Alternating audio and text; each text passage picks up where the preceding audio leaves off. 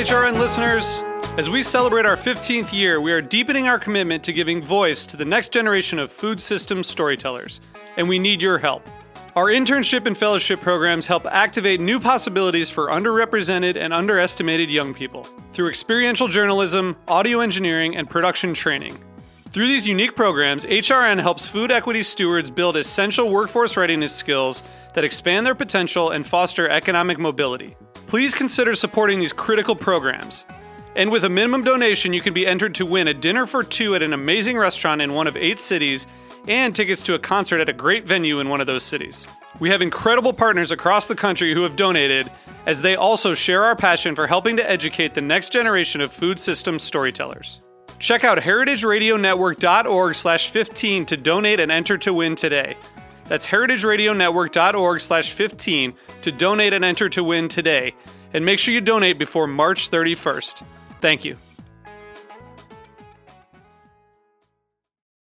Today's program is brought to you by Korin, a supplier of Japanese chef knives and restaurant supplies. For more information, visit korin.com.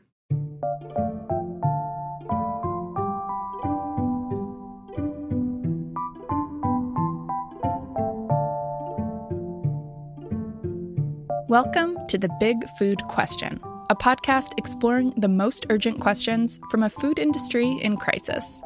I'm Zoe Gruskin, and today we're asking, why should I care about bird flu? And if you're wondering what that has to do with food, then this episode is especially for you. This spring, as the United States entered its 3rd year of the COVID-19 pandemic, another viral illness began spreading across the country. But the victims of this disease weren't humans, they were birds. Highly pathogenic avian influenza, or bird flu for short, is mainly spread by wild birds, especially ducks, which can carry the infection asymptomatically. But when the virus hops over to domestic poultry, it's a whole different story. Birds raised for food in the U.S., like chickens and turkeys, are very vulnerable to the disease.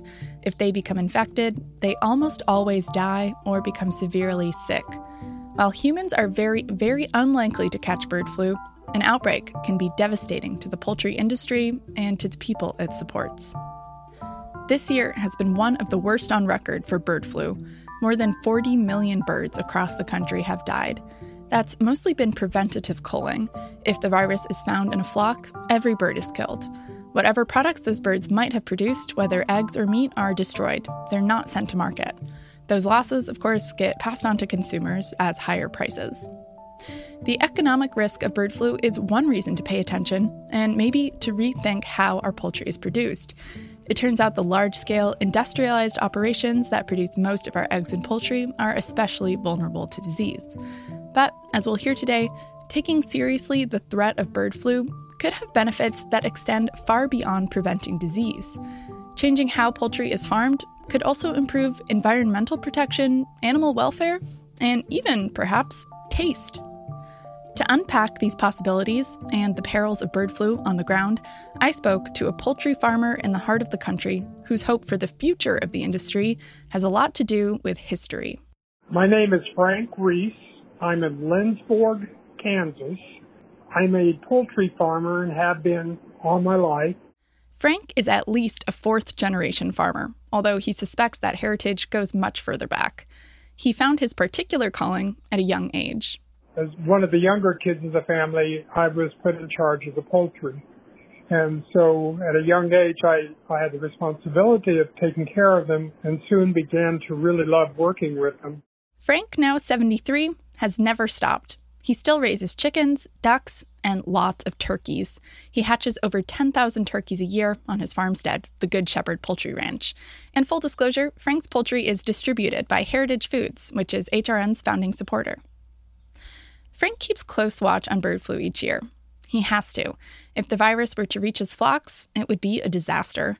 The bird flu in circulation this year was first detected on Canada's eastern coast in December 2021.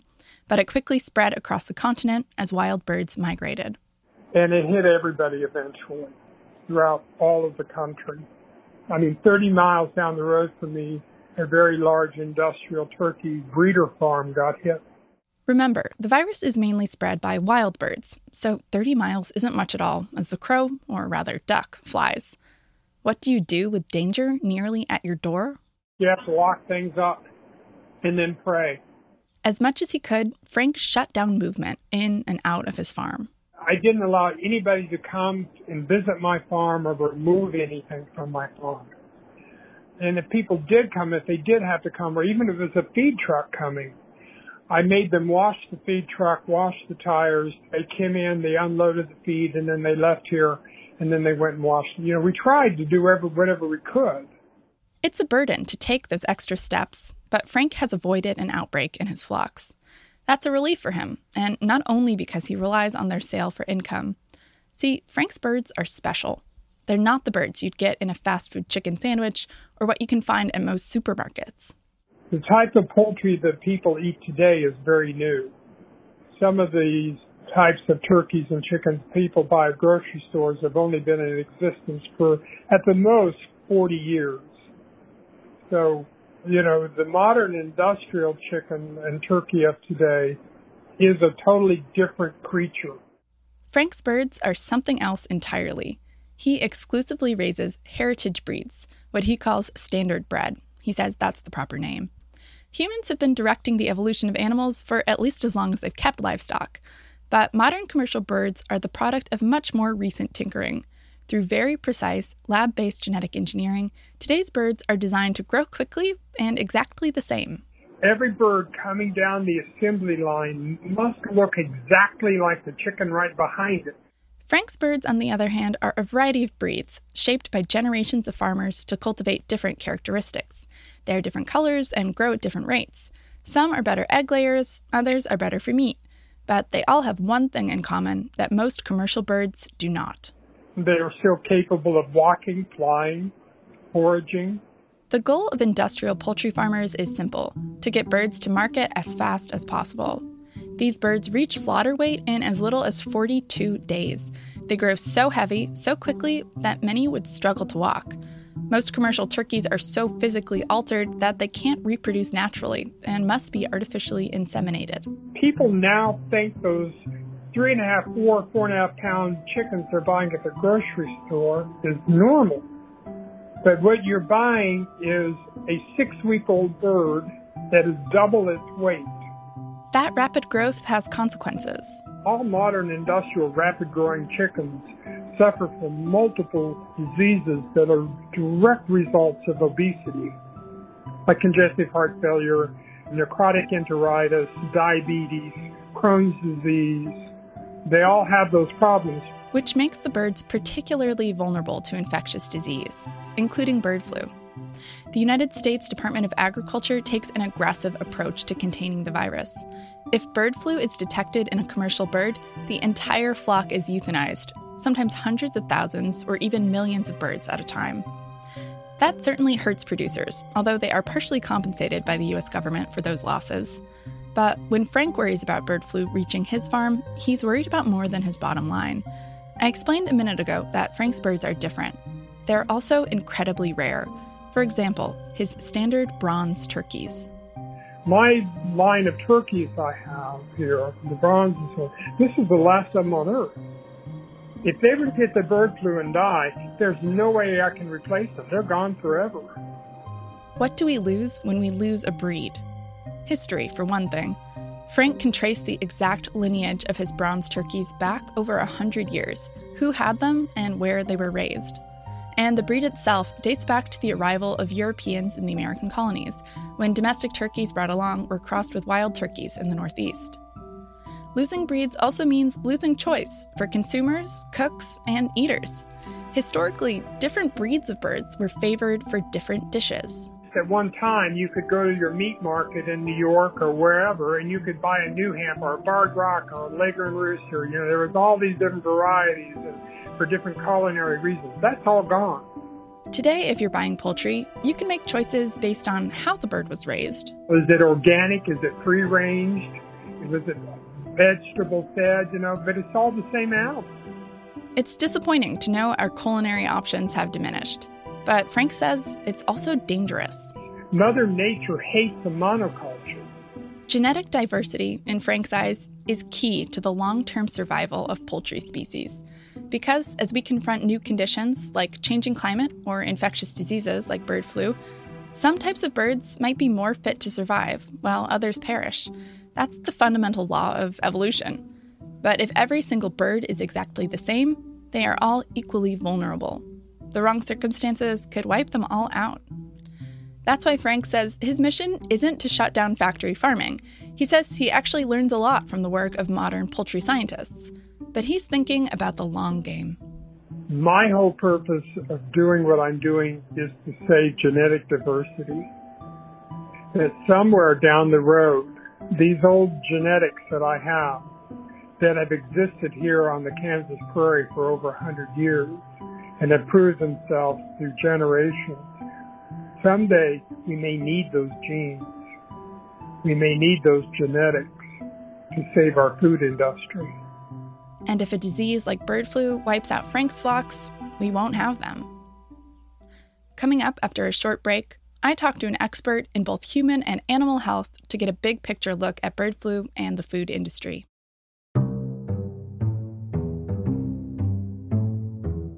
Today's program is brought to you by Korin, a supplier of Japanese chef knives and restaurant supplies. Korin is proud of their Japanese culture and traditions, but they want you to know that their products are not just for Japanese restaurants. Their knives and tableware bring out the best qualities of food from every culture and fit into every restaurant from French to Pan-Asian to American. And that is why they're located in New York City, where people from every country in the world come to eat. Korin's Tribeca showroom is home to the most extensive collection of Japanese chef knives in the world, including Japan. Stop by to view their exquisitely designed tableware and the rarest natural sharpening stones. They have a whole range of knife services from repair and rust removal to reshaping and realigning. Korin is dedicated to this ideal, bringing the highest quality Japanese design to your table so you can experience the unparalleled quality of Japanese craftsmanship in your home or restaurant. For more information, visit Korin.com. This episode is brought to you by Tabard Inn. Tabard Inn, Washington, D.C.'s quintessential hotel, is located on a quiet, tree-lined street just 5 blocks from the White House. Vibrant yet unassuming, the Tabard is comprised of 35 sleeping rooms, each unique in character and design. Feast on an eclectic American cuisine in their acclaimed restaurant, or enjoy a cocktail served on the beautiful patio, which has ample room for social distancing.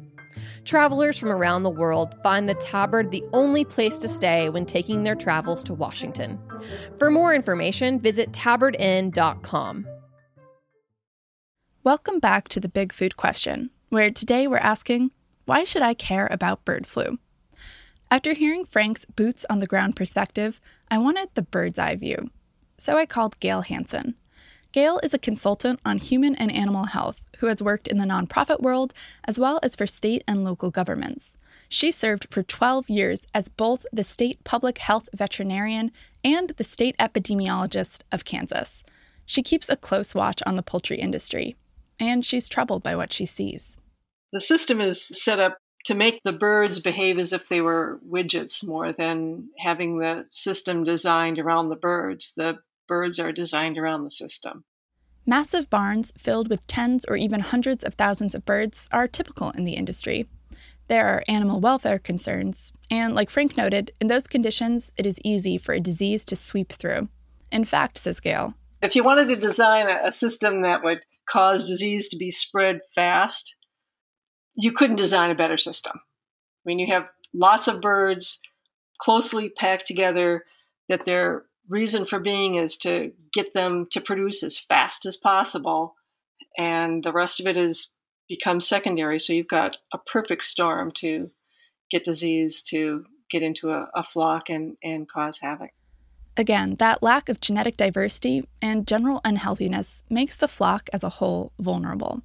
But Gail points out, to a certain extent, it doesn't actually matter how quickly bird flu could spread through a commercial flock, because if the virus is detected at all, every single bird will be killed. And by the way, the method that many farmers use to kill those flocks is a practice called ventilation shutdown, which many veterinarians, including Gail, have criticized as unnecessarily cruel. Close up all the doors and windows. Often they'll add heat, sometimes steam to the barns, and the animals cook. Basically, having heat stroke. It's too soon to know exactly what this year's loss of 40 million birds has cost farmers financially. But for comparison, the 2014-2015 outbreak, considered the worst in U.S. history, killed about 50 million birds, and it cost the poultry industry $3 billion.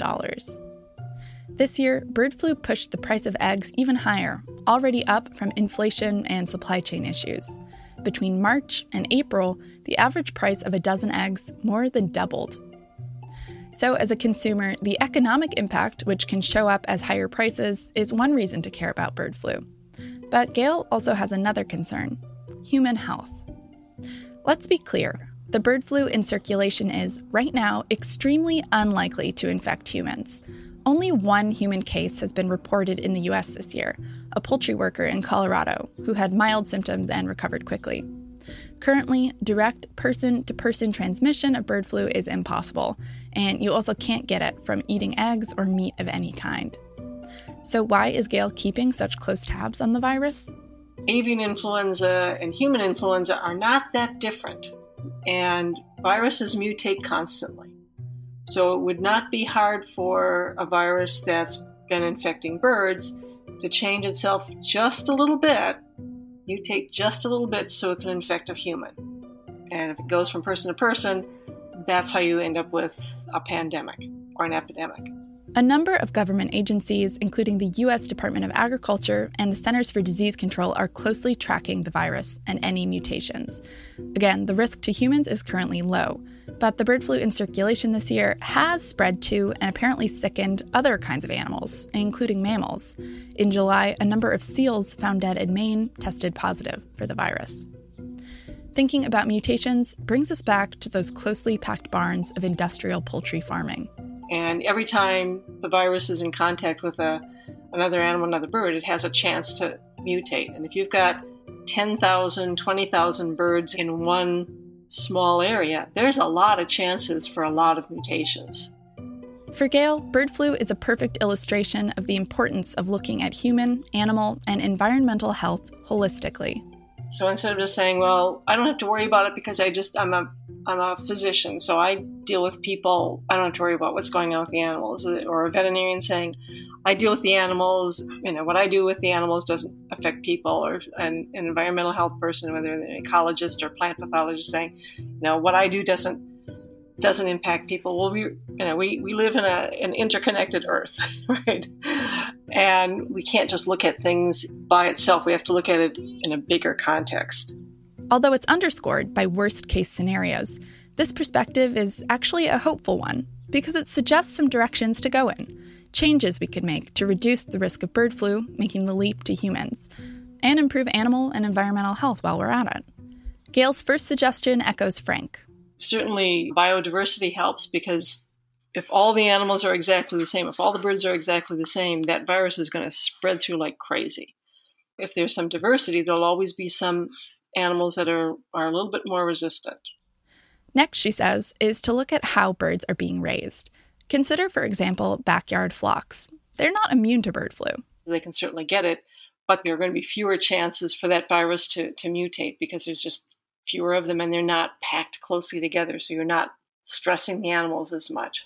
The same is true for smaller scale commercial operations like Frank's, where animals can move freely and spend time outside.